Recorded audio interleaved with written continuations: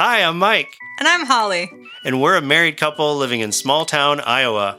If this is your first time listening, the name of this podcast, Inside the Cup, comes from Matthew 23:26, where Jesus explains that if we want our behavior and actions to be good and right, we must first clean the inside of the cup, or change what's inside of us.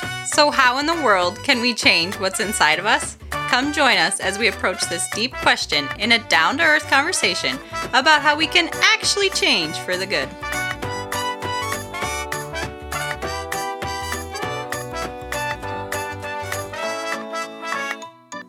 Welcome back to Inside the Cup podcast. This is episode 11 of season 1, How to Love Your Neighbor as Yourself. Last episode, we talked about the order to love. Yeah, and this comes from a teaching from Dallas Willard that there's really 4 steps to go about approaching love. The first step is to draw God's love into our being. Step 2 is then to love God back in return. And then out of those first 2 steps, the overflow of that, step 3, we love our neighbor. And then the final and 4th step is to truly receive that love in return from others. So this week, we're going to talk about learning to limit our love. God is infinite, so there is no limit to His love. We are finite, and our love is limited. Well, and that's a stretch, right? Just that concept that we don't have an unlimited amount of love or supply of love, or that it's somehow limited in its capacity is probably different than the way we're used to thinking about love. We always talk about loving someone unconditionally. That's not actually possible, shy of the divinity, to unconditionally love. Because we only have so much love to give. And as we receive from God, we must be continually drawing from Him. Well, and if that's true, if we have a limited supply of love, then we need to learn how to steward that appropriately. If we don't think of it like that, and it's true that we only have a limited supply, we could end up giving our love away to different causes and having nothing left to give, maybe to those closest to us. So this is almost like a budget or a spending plan for the love that we have. How are we going to use it? Where are we going to direct our love and resources? Because we only have so much of it. Just like our budget only has so much we can spend, we only have so much left to give. And we have to receive it from God, drawing in God's love from God. Yeah, and this drawing of God's love needs to be a continuous thing. I mean, you can almost think of it like eating and drinking. You know, we have breakfast, you consume some calories and some food and some water, and that's enough energy to keep you going for X amount of time. You're going to hit lunchtime, and those calories that you consume for breakfast are depleting, and all of a sudden you need more, and then you eat lunch, and then you re-up again. You can kind of think of drawing in God's love the same way, that we would continuously be drawing in more and more of God's love and resources and compassion, really a life of drawing in this love from God.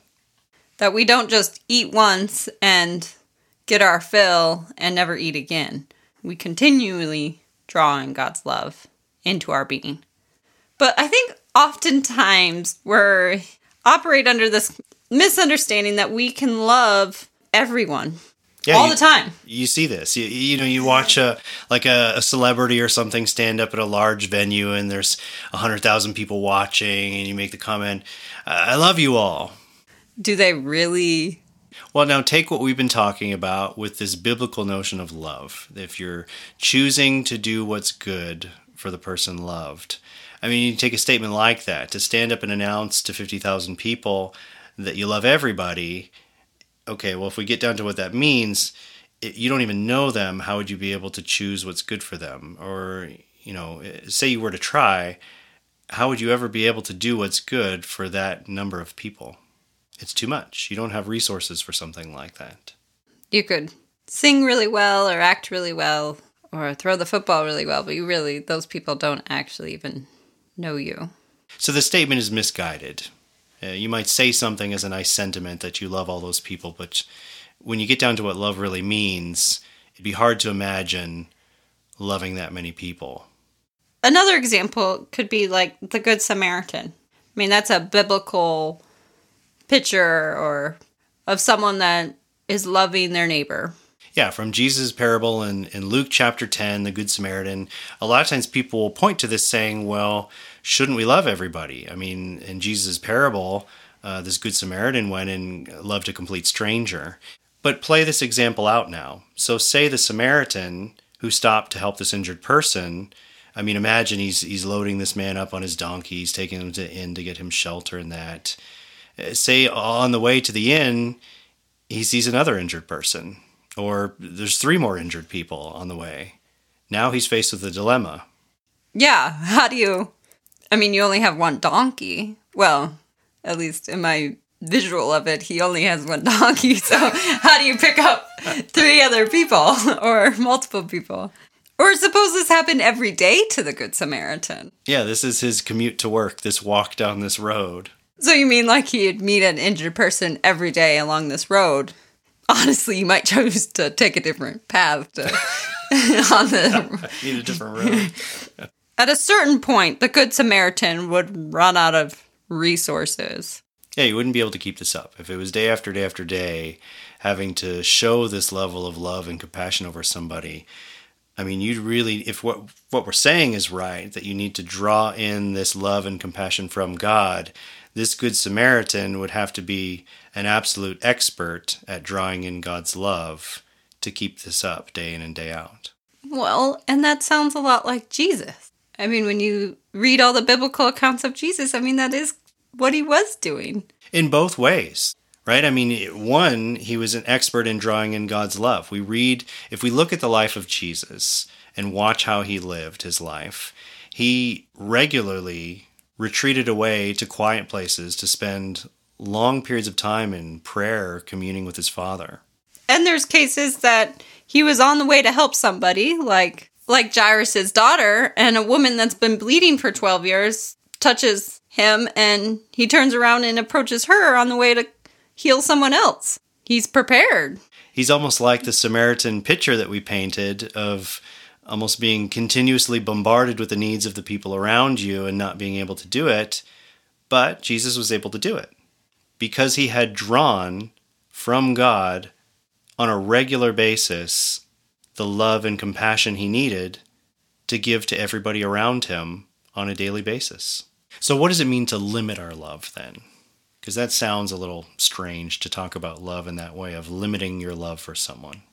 Well, from the examples that we've just now tried to imagine, we need to learn to steward wisely the love that we do have and learn to live a life drawing in more love from God. And recognizing in different seasons or different days, we might have more to give than others. Yeah, I think that's a big step, just coming to see that there's a limit to the love that we have and to acknowledge that. What might that look like to limit our love?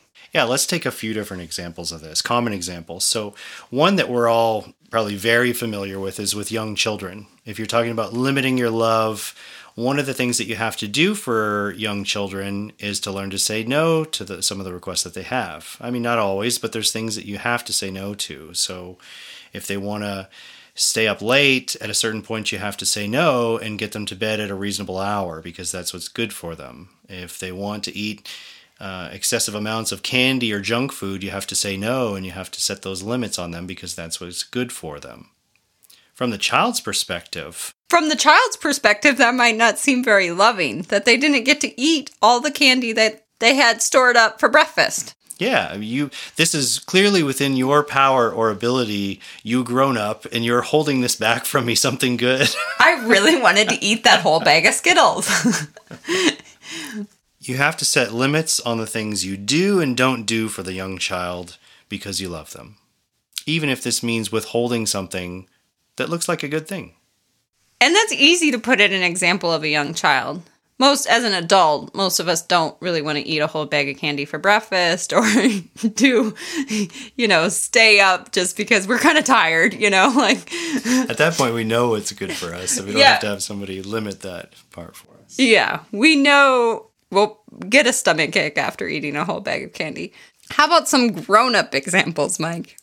Well, now apply this to something like other relationships, close relationships. Take good friends, extended family. There's times now when you actually have to say no or limit your love towards a best friend because you actually need that time and resource to go to your spouse or your children. And it might be a very difficult thing to tell an extended family member or a very good friend no to something, but in telling them no and limiting your love for them in that specific example, you're actually loving the people closest to you. So that you can reserve it for those you are trying to love the most. If you want to have the resources available to love those closest to you, you're going to have to set some kind of limits or boundaries so that you don't give it all away to other causes. Or maybe it's even work or even ministry or church involvement. There may actually be many good things that you must say no to. Not because they're not good things, but because they take too much time and resources away from your limited supply. So that's why this is so essential to have a good grasp on this concept, because you could be presented with something, a real need, and it sounds exciting and it's a very good thing, but to have the frame of reference to stand back and say, this is a very good thing, but it would take me away too much from my current responsibilities, or it would take too much away from me, and it would actually end up negatively affecting those closest to me. That helps you to say no to something that you might have otherwise agreed to without a second thought. Just think about it for a moment. The reason why we need to be clear on stewarding wisely the love and resources and compassion that we have is because if we don't do that, we may end up giving all of our resources and time and energy away to unattached causes passively while we overlook the people that are closest to us and need it most. But it's hard because others sometimes try to make you feel guilty or shame for saying no to them or limiting your love towards them. Yeah, it might not go that smoothly when you have to limit your love for somebody, and you'll have to learn how to do that gently and firmly, regardless of somebody's emotional reaction to that. But you can set those limits on your love for others confidently, knowing that by saying no or limiting your love to one cause, you've actually just done the loving thing for your neighbors, those closest to you. But this isn't just justification for telling everybody no all the time. No? Well, I feel like right now, being a stay-at-home mom of 4, my love is pretty limited. I have a lot of kids that have a lot of needs right now. But that won't always be. That's a great example. The spot where you're at right now, at home with young kids, they need a lot of resources and a lot of your care. So if you're giving that away various different directions, it's taking it away from those kids who need it at home. This is where God gives us the freedom to learn to exercise our judgment. We're learning to make responsible decisions under God, choosing what's good for those around us. That's great, Mike. I think we kind of hinted a little bit at who is our neighbor. Next week, we'll talk about who is my neighbor. Thanks for joining us at Inside the Cup Podcast. Make sure to subscribe to our podcast to receive new episodes automatically. Check out our website at InsideTheCup.com and follow our social media pages on Twitter at Inside the Cup Pod and on Facebook and Instagram at Inside the Cup Podcast.